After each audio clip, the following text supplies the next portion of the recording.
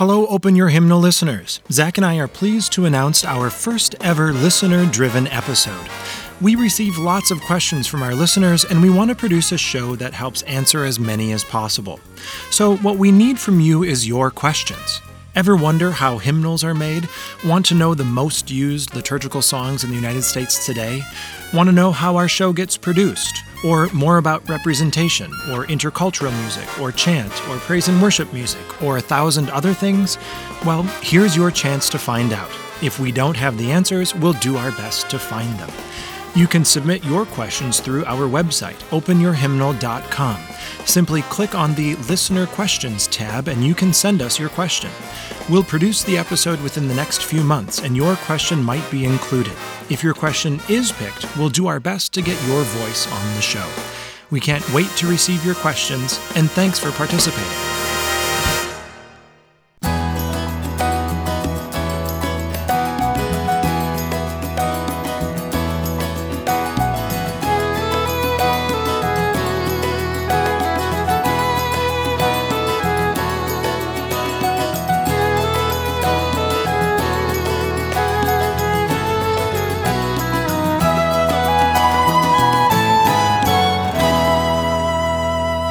Welcome back, Open Your Hymnal listeners. This is Matt Reichert, and we've got a special episode for you today. An interview with Marty Haugen, recorded live as a part of a Lenten mission series Marty, Zach, and I did in March of 2019 when we were at St. Michael the Archangel Parish in Canton, Ohio. Today you'll hear from the second of our three-night program, a conversation with Marty about several of his most well-known compositions. We were so blessed to spend time with the parishioners of St. Michael's exploring the importance of congregational song and liturgical music. We'd like to thank Justin Hike and Libby Sexton for hosting us, and in a special way, we'd like to dedicate this episode to Father Don King. After a long career as a priest and parish pastor, Father King is retiring this weekend.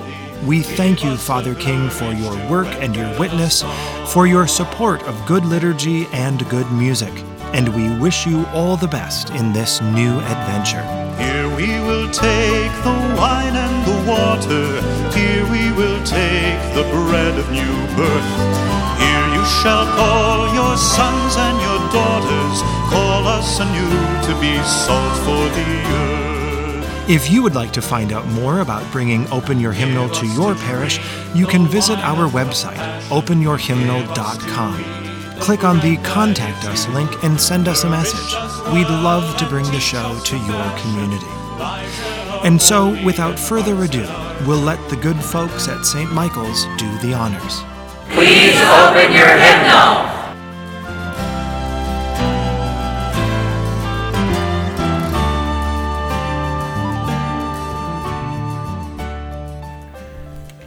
If you would please stand and greet those around you.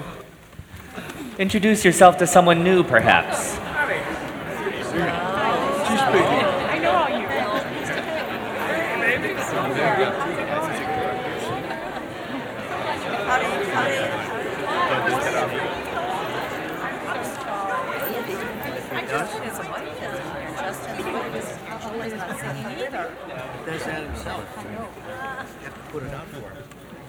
The first song we are going to sing is All Are Welcome. It is number 414. So if you would please open your hymnals to All Are Welcome, number 414. Before we go on, a quick word about music recordings.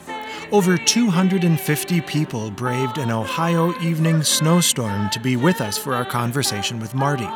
We were also joined by the choir and instrumentalists of St. Michael the Archangel Parish, and everyone sang beautifully.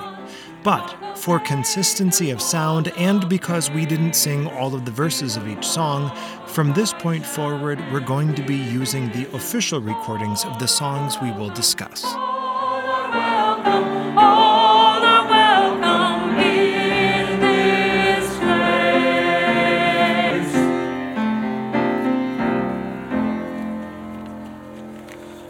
That was the first time we got to say, so please open your hymnals to actual people. So that was pretty cool. With actual hymnals. With actual hymnals, in fact, that's right. So usually when we do our podcast, or what many of you probably know as the radio show, Matt and I will have completed the interview oftentimes months prior to us actually editing together the episode. And then we call each other on our phones, because Matt lives in Minnesota and I live in Maryland, and we each record ourselves talking to each other in our own separate places, and then through the magic of editing, Matt stitches together an episode for us and does his best to make us sound somewhat intelligent. 95% of what I say ends up in the episode, and about 40% of what Zach says ends up in the episode. We joke about needing like an auto-tune, but for like wisdom. But one of the things that I think really makes our program work, really where the value in our content comes from, is in the time that we spend with a composer or with an artist during the actual interview. And most of the time, we interview composers when the three of us are always in the same place. We've always done our interviews together, and usually at conferences.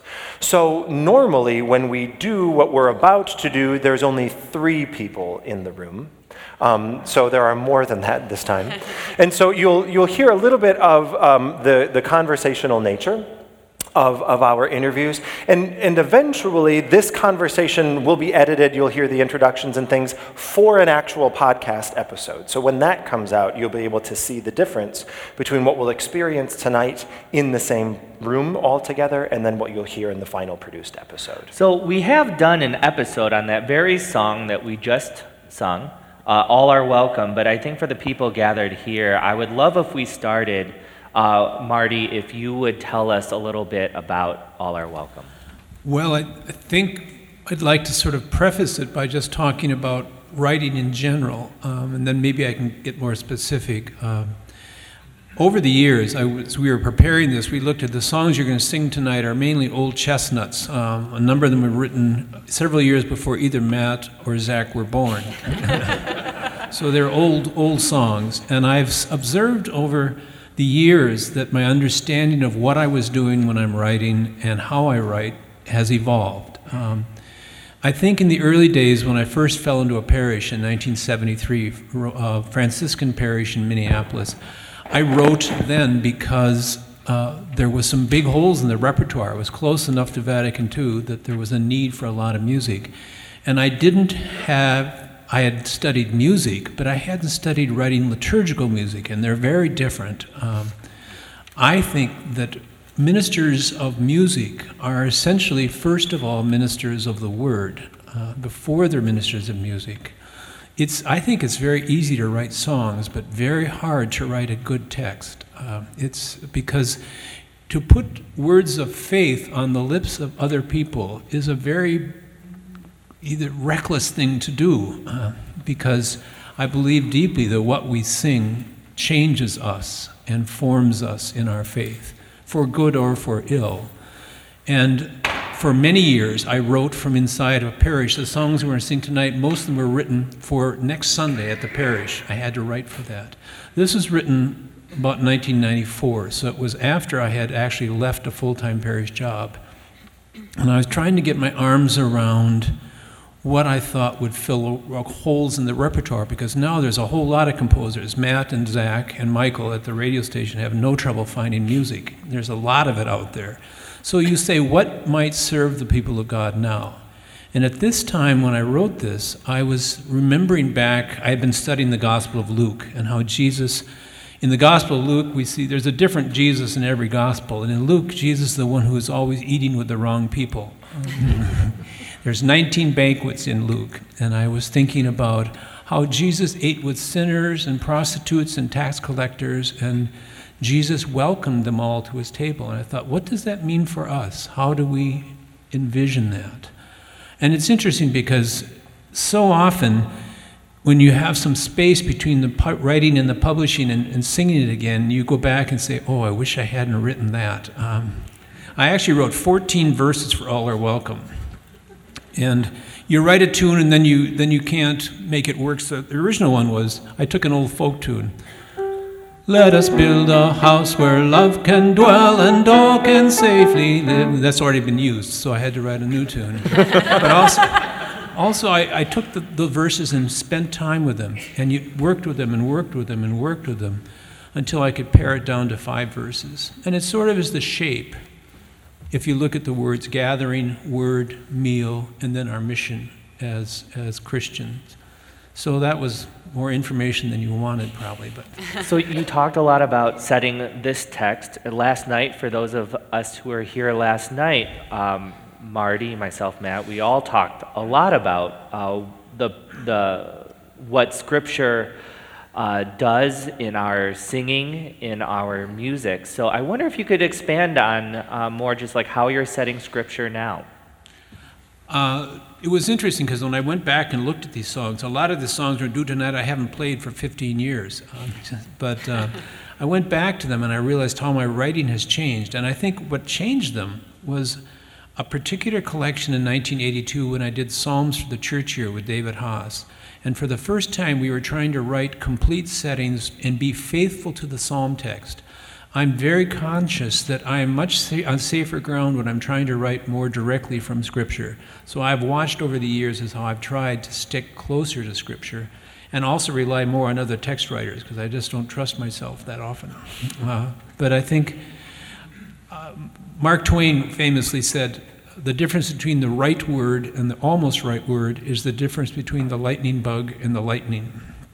And I think that I agonize over every word now, and I think this is true not just of people who write music, but those of us who prepare and lead worship. We have to really dive into the Scriptures in a very deep way and spend time with them if we're going to ask our communities to internalize these words, and it's very important. I believe that music ministry is critically more important than ever, well, at least in my lifetime, because at times when the messages in the world are messages of division and alienation and fear, we need to give the messages of the gospel. Jesus saying, peace be with you. Jesus saying, do not be concerned with the things of this world. Love your enemies. We have an incredibly important message, and music is the way we can best convey that to ourselves and internalize it. So I spend a lot more time with Scripture now, just for my own spiritual journey as well, but also in the way I write. For most Roman Catholics, and I think Matt alluded to this last night, most of our scriptural awareness and formation comes through the songs we sing. I think you said this last night, most Roman Catholics could not recite the 91st Psalm, but you might know several verses of On Eagle's Wings, which is the 91st Psalm. So I think Scripture becomes more important to me as the years go on. So sticking, Marty, with the Psalms themselves, and specifically Psalm 23, could you share a little bit about the writing and the genesis of Shepherd Me, O God, and specifically maybe how you came to that paraphrase of that psalm? Well, it's interesting that at the time I was trying to discern, once you get published in the Roman Catholic liturgical world, you get asked to do workshops, as if you had something to say. There's an assumption that if you can write a song, you have something to say. And so I started getting invitations, and at some point I had to decide whether I was going to continue to try to be full-time in parish ministry. And so my wife and I and our 2 children took a sabbatical at a retreat center in the mountains. And it was a small community in the winter of about 60 people. And every night we had evening prayer. And after evening prayer, there was so much snow that people would sit around and critique evening prayer and tell you what was wrong with it. And I got a commission to set the 23rd Psalm. And when you get the 23rd Psalm, or like David setting the Beatitudes, you don't want to try and set something that's so embedded in people's minds. So I struggled with it. And I struggled with it, and I struggled with it, and every night the congregation at evening prayer told me what was wrong with the setting I was doing. And I realized part of the thing is I've never met a shepherd. It was hard to, my wife was the one who finally said, why don't you make it a verb? And then I realized, the Lord is my shepherd, I shall not want. And then there's a verse about fear. And then there's the final verse about from death into life. And so the natural sequence sort of came out of that. And but I will say there were like 30 versions that I rejected. Oh no, 10. before I got to that one. But it is a struggle. You try and make it sound effortless, but it was a lot of work. But if you look at the verses, and if you know the 23rd Psalm, and many of you do, I tried to stay as close as I could to the verses as possible so that you would start to actually learn the psalm by singing. The other thing I wanted to talk about before we sang this is the profoundly relational experience of worship. When the priest says, "The Lord be with you," And with your spirit. automatically people will say that. It's a very short dialogical way, but all of worship is that way. The psalm is that way. The Eucharistic prayer and the acclamations, it's this back and forth. It's this wonderful relationship, and we believe that Christ's presence is with us in our relational worship. So I love singing the psalm in that way, where we each have a voice. Shepherd me, O God, beyond my wants, beyond my fears, from death into life.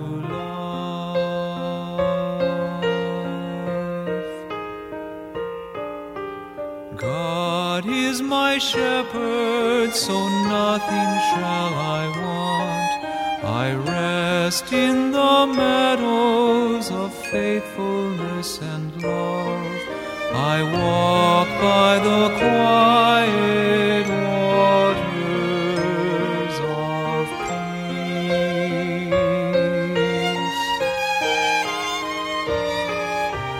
Shepherd me, O God, beyond my wants, beyond my fears, from death into life.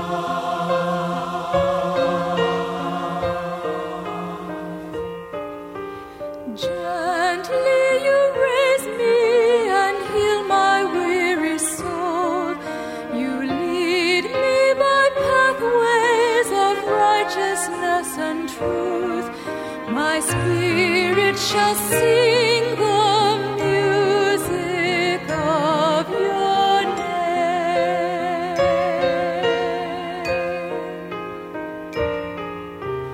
Shepherd me, O God, beyond my wants, beyond my fears, from death into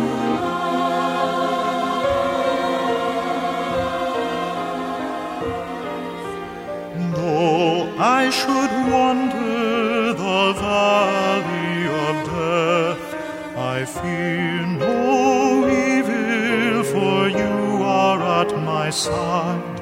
Your rod and your staff, my comfort and my hope.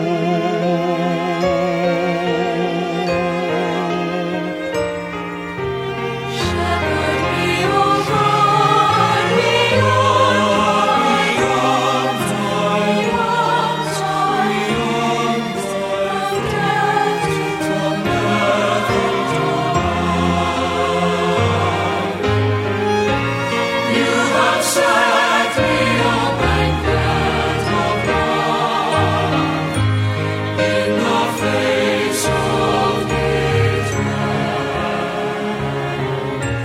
crowning me with love beyond my heart to hold. Shepherd me, O shepherd, beyond my wants, beyond my fears, from death into life.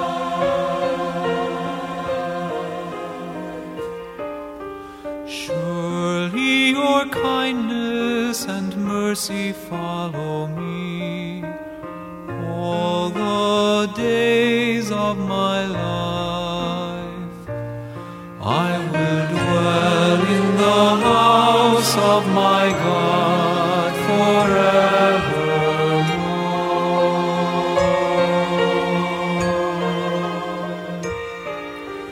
Shepherd me, O God, beyond my wants, beyond my fears, from death into life.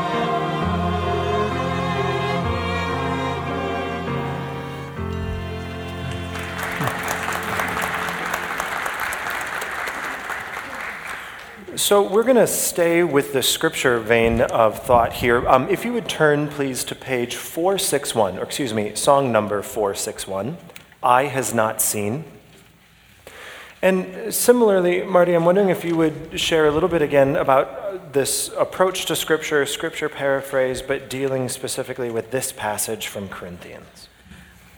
My first job, like I said, was in a Franciscan parish, and the pastor, Father Quentin Helene, was from Maslin, Ohio. It isn't too far from here, and he hired me. Well, it was sort of a compromise. I didn't know much about liturgy and music, and he wasn't paying much, so it worked out well for both of us. But he was one of the most gracious and pastoral and kind people I ever met, and he was one of the presiders at our wedding. We had about 4 clergy at our wedding because they all wanted to preach. But after he went back to Maslin, he got lung cancer, and he was very ill. And in the parish, we just felt kind of helpless. It was far away, we couldn't be with him. And the new pastor, who also was a wonderful man, Father Howard Hansen, was great. And we had a prayer service for him before he died. And this was the reading that Father Howard chose, 1 Corinthians 2, eye has not seen, ear has not heard. And this is early days for me, 1980. So I can say that I stayed pretty close to the Corinthians text in the refrain, but then I just launched off into my own world in the verses, which is what I would not do today. But when you're young and reckless, you do things, But so it's interesting because I think one of either Zach or Matt was last night talking about Bernadette Farrell, who had written Christ Be Our Light for a very specific parish who had a very specific pastoral mission. And I can't sing this hymn without thinking of Father Quentin now. But each of people, and I said last night, somebody comes up to me and tells me how Eagle's Wings is attached to them. And so we find music attaches in a very deep way to moments, to people, to experiences. And I think it's why it's so important that we music directors and writers get bored really fast, but our congregation still love to sing songs that take root in them. So this is one that has been around for a long time.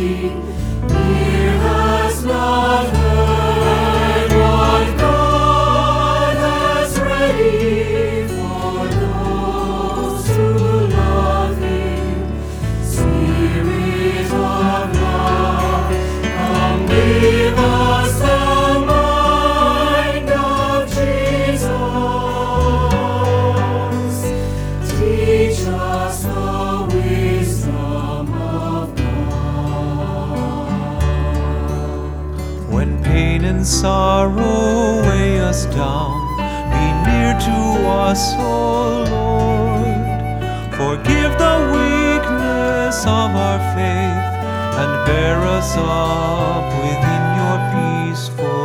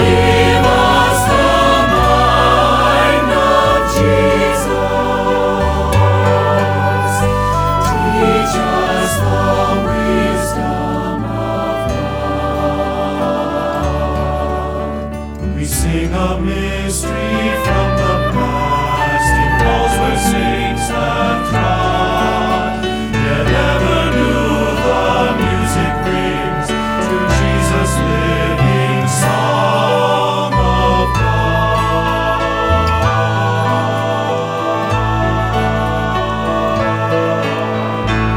Eye has not seen, ear has not heard what God has ready for those who love Him.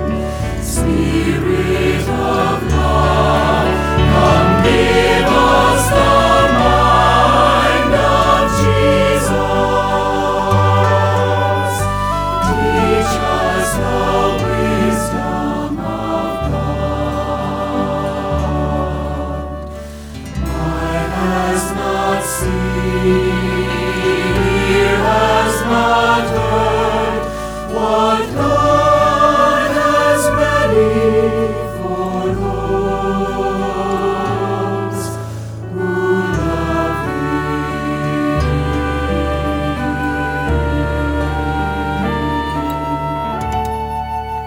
Nice job, Carl. It's interesting thinking again about this scripture vein. I mean, last night we moved from talking about music we sing and scripture to then music we sing and how the texts that we sing specifically shape our theological or spiritual understanding. So the phrase that we used last night, I think it was in our interview with Rory Cooney, perhaps he used the phrase first of homiletic texts. How do we go from setting scripture, paraphrases of scripture, to texts that then shape our understanding? And it's interesting to me, Marty, as you talk specifically about eye has not seen, and though at least in the refrain it's a paraphrase of scripture, but you can't help but think about the person for whom you wrote this piece, even in the way that we sing scripture and remember scripture through music. Depending on when we've experienced that music in times in our life, there's also that homiletic experience that comes attached to that scripture also. And what I find interesting is that when I was writing, I worked for 12 years in 2 different Roman Catholic parishes, and during the entire time I was writing, I always had in my mind the faces and the stories of the people in that community. Ironically, it was the songs that were the most attached to certain people and certain experiences in certain communities that crossed over into a larger church, which I was asked to write a setting for a Lutheran hymnal, and I tried to imagine, I wasn't active in a Lutheran church, so I tried to imagine this vast, abstract church, and I couldn't write. I needed to have faces and stories. And ironically, Michael Joncas wrote on Eagle's Wings for one person, for one event, but it crosses over and it touches so many people. I think there's always this incarnational aspect. Christ speaks to us through real people, real situations. And then when we write from that place, it crosses and we find Christ other places. And so when we talk about these homiletic texts or just songs that shape the way we think about God, songs that shape the way that we pray to God, you talked a little bit last night about songs to God versus songs about God versus songs as God. I wonder if maybe you could talk about that again. I know a lot of people are here with us for the first night, but it'll kind of set up what I want to talk about next. Did I talk about that last night? You did. That was so long ago. Well, no, I think I just talked about the first 2 categories. Right. Mm-hmm. I was talking about an encounter with a great theologian, storyteller named Ed Hayes, who said, don't write songs about God, write songs to God. And the song Gather Us In, which is always in second person, speaking to you. As I always felt like we're singing about God as though God were someplace else. So these very personal songs. I always think that the more I can sing as if I'm singing to God rather than singing about God. Because everybody there is with me singing to God. We all know where we're here. At least I hope we do. Should we talk about the next song? Yeah, let's, if you would all please open your hymnal. I wanted to get to say it. If you would all please open your hymnal to number 494. Should be We Remember. Long time ago, I realized I needed to spend more time learning about the liturgy and the theology and Scripture.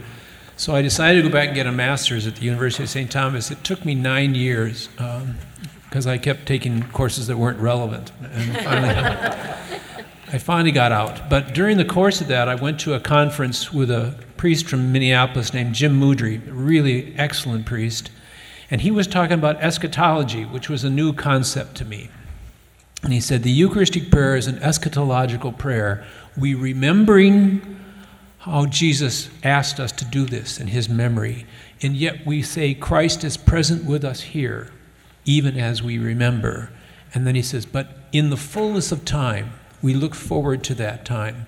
And that's all happening at once. And he encapsulated in Christ has died, Christ has risen, Christ will come again. So we remember was a time, to be quite honest, I was trying to explain this to myself in my own words. So the refrain was simply saying, Christ has died. We remember how you loved us to your death. Christ is risen, and yet we celebrate for you are with us here. Christ will come again, and we believe. So that was where We Remember started.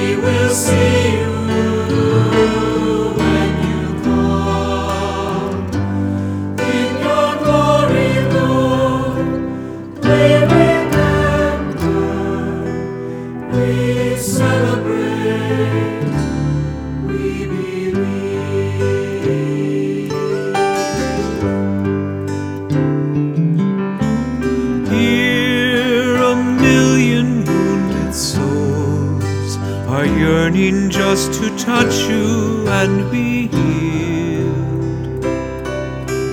Gather all your people and hold them to your heart.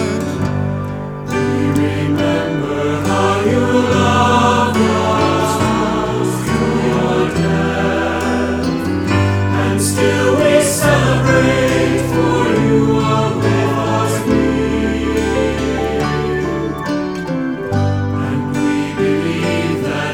We'll see you when you come in your glory.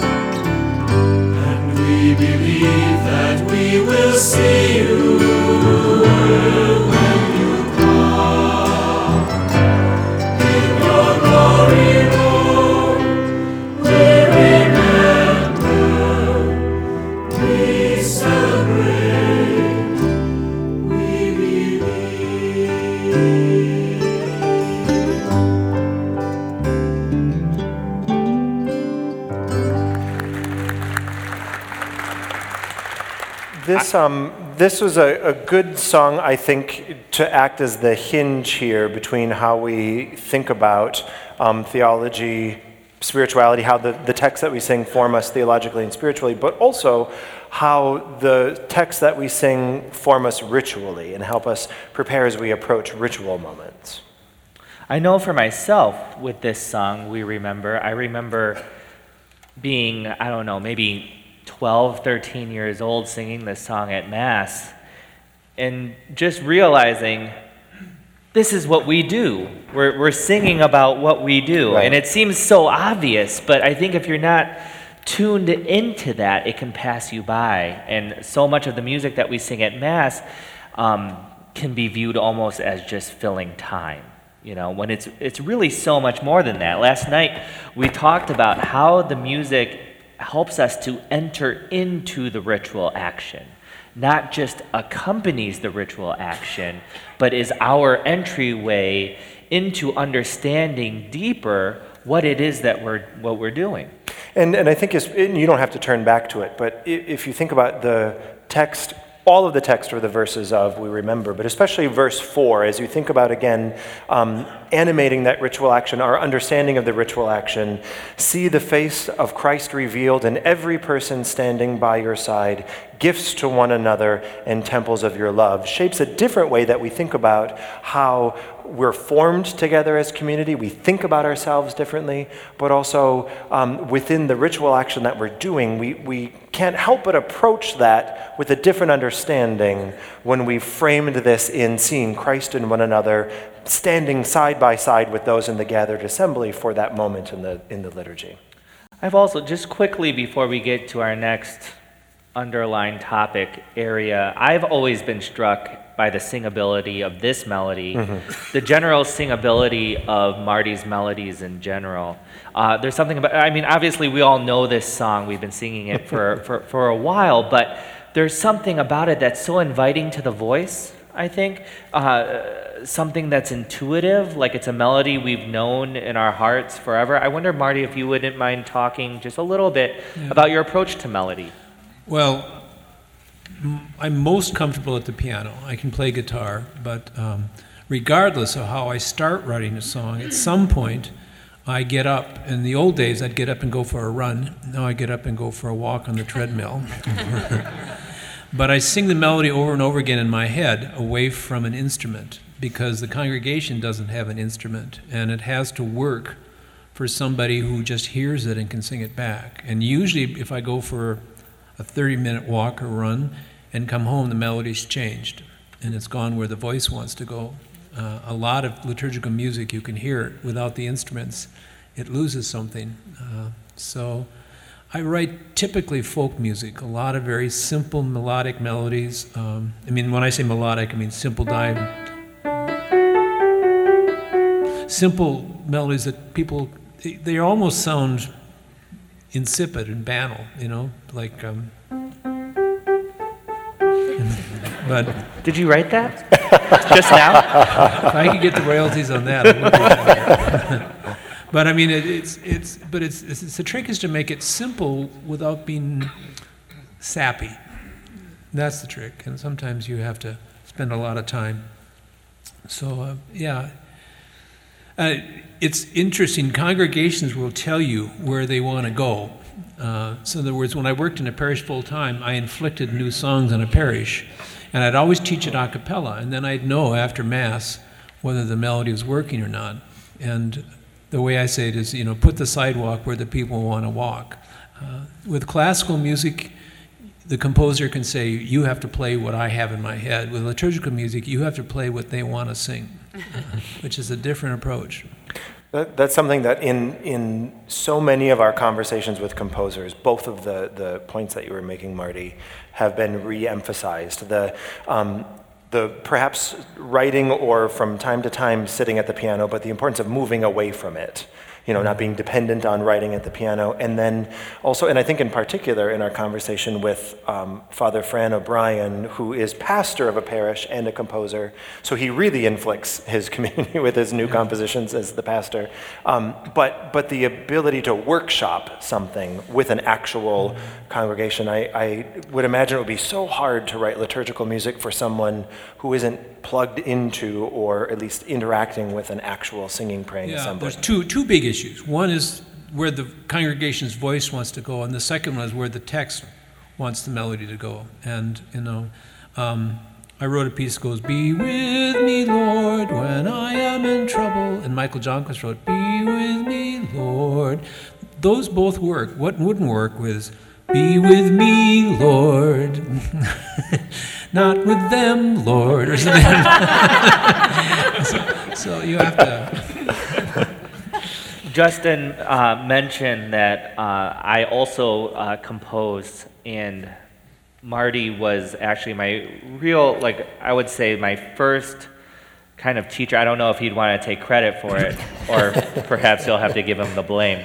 But really, my first teacher who really demonstrated some methodical approaches to thinking about it. I remember two things specifically that I still do today from Marty, and that's when you think you've written the melody, rewrite it at least 10 more times just to see where else it could go.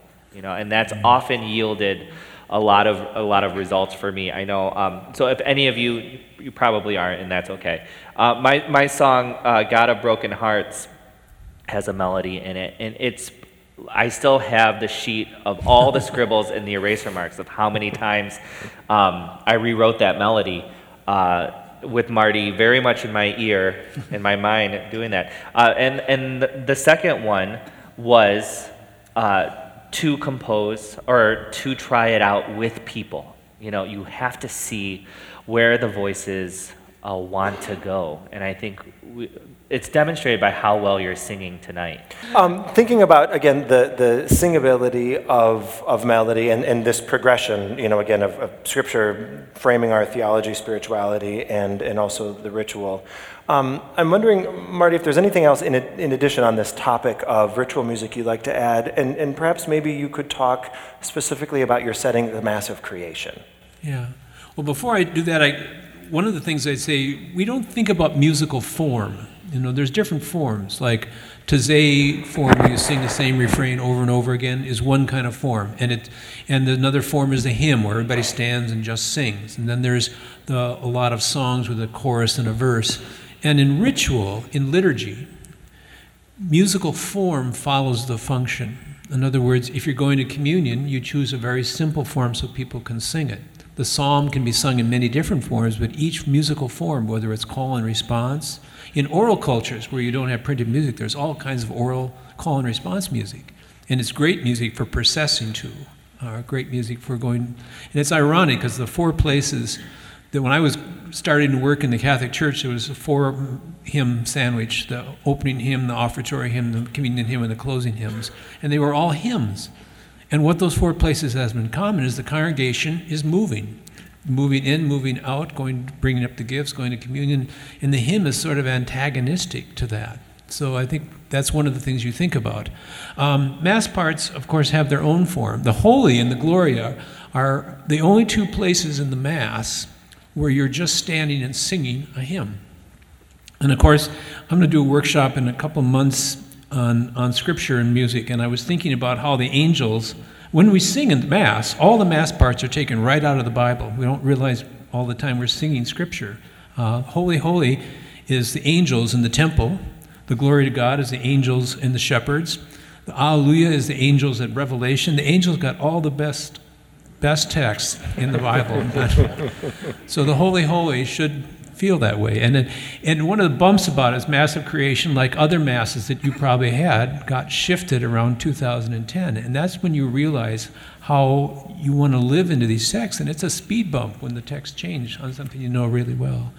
My second parish, I walked into a parish where there was a priest who was very, very popular, and a music group, a folk group that had been there, and a choir that had both been there for like 20 years with the same director. And they looked at me like, oh boy, what are you going to... And first week I said, I'm going to teach you a song called Taste and See. They said, oh, we know that. We love that. And I said, wow, I wrote that. Oh, we love it. So I started to play it, and they said, that's not how it goes.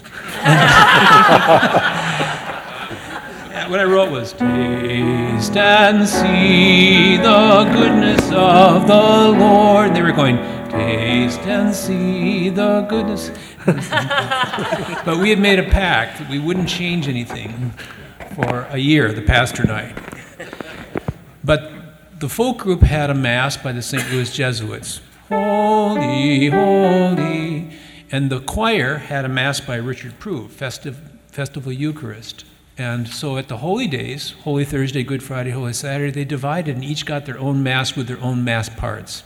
So I wrote Mass of Creation for that parish, and it was why I deliberately wrote it for organ and for guitar. So I gave it to the choir and said, this is your new Mass. Then I gave it to the folk group and said, this is your new Mass. But then we could come together on the high holy days and sing together. And I told them, you're all going to sing the Triduum together. You're all going to Holy Thursday, Good Friday, Holy Saturday, just because you're one community. And interestingly enough, another reason that I think that it's successful, not because it's a great piece of music, but because it filled a need that was present in other parishes who were trying to find a common mass part for theirs.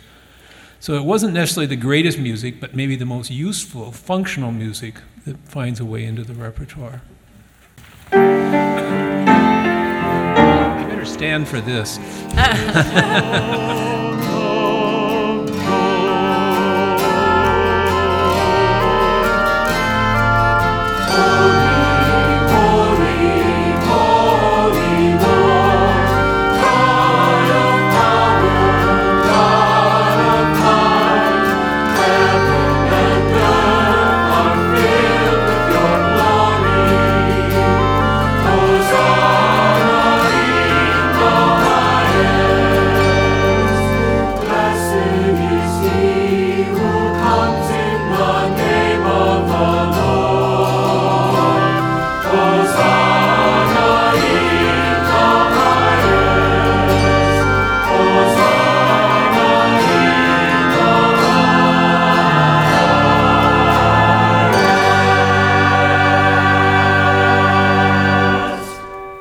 You can be seated, you don't need to kneel, so you can be. I wonder if you might just musically talk a little bit more about, and by the way, I think that was the first time I've actually ever heard you play Mass of Creation. That was a bucket list moment for me.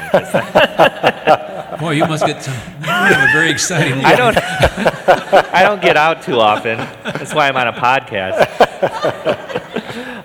But I wonder if you could talk about just how you conceived of writing for such varied instruments, like how the process to meld these different genres. Well, part of it was I was raised in a church that had organ and hymns every Sunday, and my piano teacher was incapacitated when I was about a sophomore or junior, so I played organ in church every Sunday growing up. My junior, senior years, and I also was in a folk group, so I played guitar. And it was at my first parish where I realized I was the only music director who was being paid, so I had to play all these masses. And after a while, you just get used to knowing how to do it.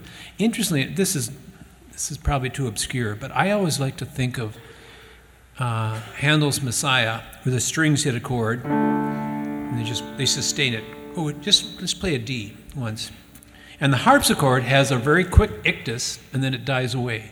So that the piano would be playing, go ahead, just hold it.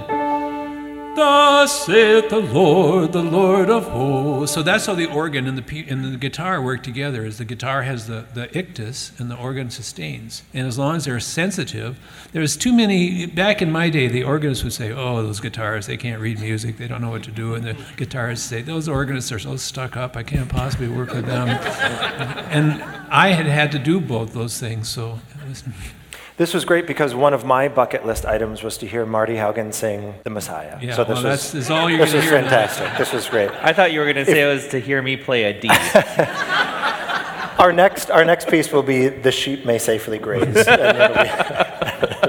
I'm glad that you pointed out that we were glossing over the different musical styles and approaches, because that's something that, I mean, what you describe about guitarists and organists, I mean, are sort of the sort of stereotypical debate. I mean, that's something that is very much still a conversation or an issue or a point of conflict. And I think one of the things that we've tried to do, I think, in our podcast, particularly when we put together an episode, at the end of the episode, we feature something that's what's called the Open Your Hymnal podcast, or the Open Hymnal playlist, excuse me. And the playlist really was a function of our podcast being put on the radio, because when you do a podcast and you just put it out on the internet, if it's 34 minutes or it's 42 minutes, it doesn't matter, but when you have the radio, it has to be the same time every single time. And so to fill that time, we started doing this playlist where we will play music by other composers that illustrate or extend part of the conversation or a thread from that interview. And we've tried to represent a variety of musical styles, a variety of time periods, a variety of approaches to composition. And some people call it the style wars. People have different ways of referring to it. But I hope that for those of you here, whatever music style speaks to you as a person of faith, I mean, I hope we understand also or can see that beyond the instrument that a piece is played on, or beyond aesthetics, both of which are really important, the importance of how text shapes us or how it accompanies a ritual moment or its singability or the pastoral considerations of a song are super important. There are songs that are quote-unquote contemporary, the text is not good or they're not singable. And there are songs that have been around for a long time that are traditional organ-based pieces where the text doesn't necessarily speak to us or it's not pastorally appropriate for what we're doing. And so, I mean, a lot of these considerations as we think about music and what's important should transcend style. Style should be a part of it, but these other things we're discussing really are what's at the heart of the matter. Also, I'm aware that we get into big arguments about the instruments. You know, right. And it's important to remember that for more than half the time that there's been a Christian church, there were no instruments. The organ didn't show up till 11 or 1200, and before that, there was no instruments and there was no hymnals. There were no missalettes. People just sang.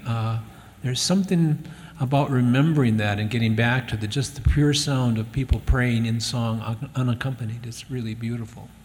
I also want to thank the work of Michael Roberts and Living Bread Radio for launching this new great Catholic music website and app that you can download that's celebrating all of this music across style, across genre, many different instruments. And you'll hear much of the same through the Open Your Hymnal podcast. We're getting close to wrapping up here. Before we go, I mean, both Zach and I really want to thank Marty for being here and spending last night with us tonight and then also tomorrow night. Personally, it's just really a joy. We would not literally be here for this mission or with this program if it wasn't for the kind support of Marty. So we're very grateful to Marty for all of that. I want to thank St. Michael the Archangel, Libby and Justin, and all the musicians, singers, and instrumentalists, and Father Don King for being so gracious hosts to us, too. Absolutely. This was written for my first Franciscan parish. They had a stained glass window with Brother, Son, and Sister Moon Francis's canticle. And I had just come off my first Easter vigil. It was Easter Sunday morning. I had done 12 liturgies in the last 4 days, and I was exhausted. And as I came out the door, a snow goose flew over the roof of my house. And I rarely have moments like this, but the first 2 lines came to me then. However, things change, and this is where I learned over time. The original text I had was praise to the sun, praise to the wind, and somebody pointed out to me that was heresy. But even the change, praise for the sun, is not correct, because St. Francis said, praise to you, O God, through brother sun. So I hope I didn't wreck the song for you by that way, but because it should be praise to God through that. But I couldn't get all the words in. Anyway. The heavens are telling the glory of God, and all creation is shouting for joy. Come dance in the forest, come play in the field, and sing to the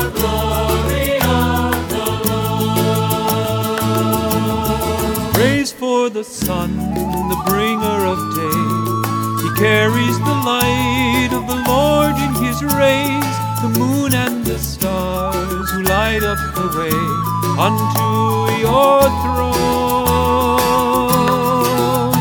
The heavens are telling the glory of God, and all creation is shouting for joy.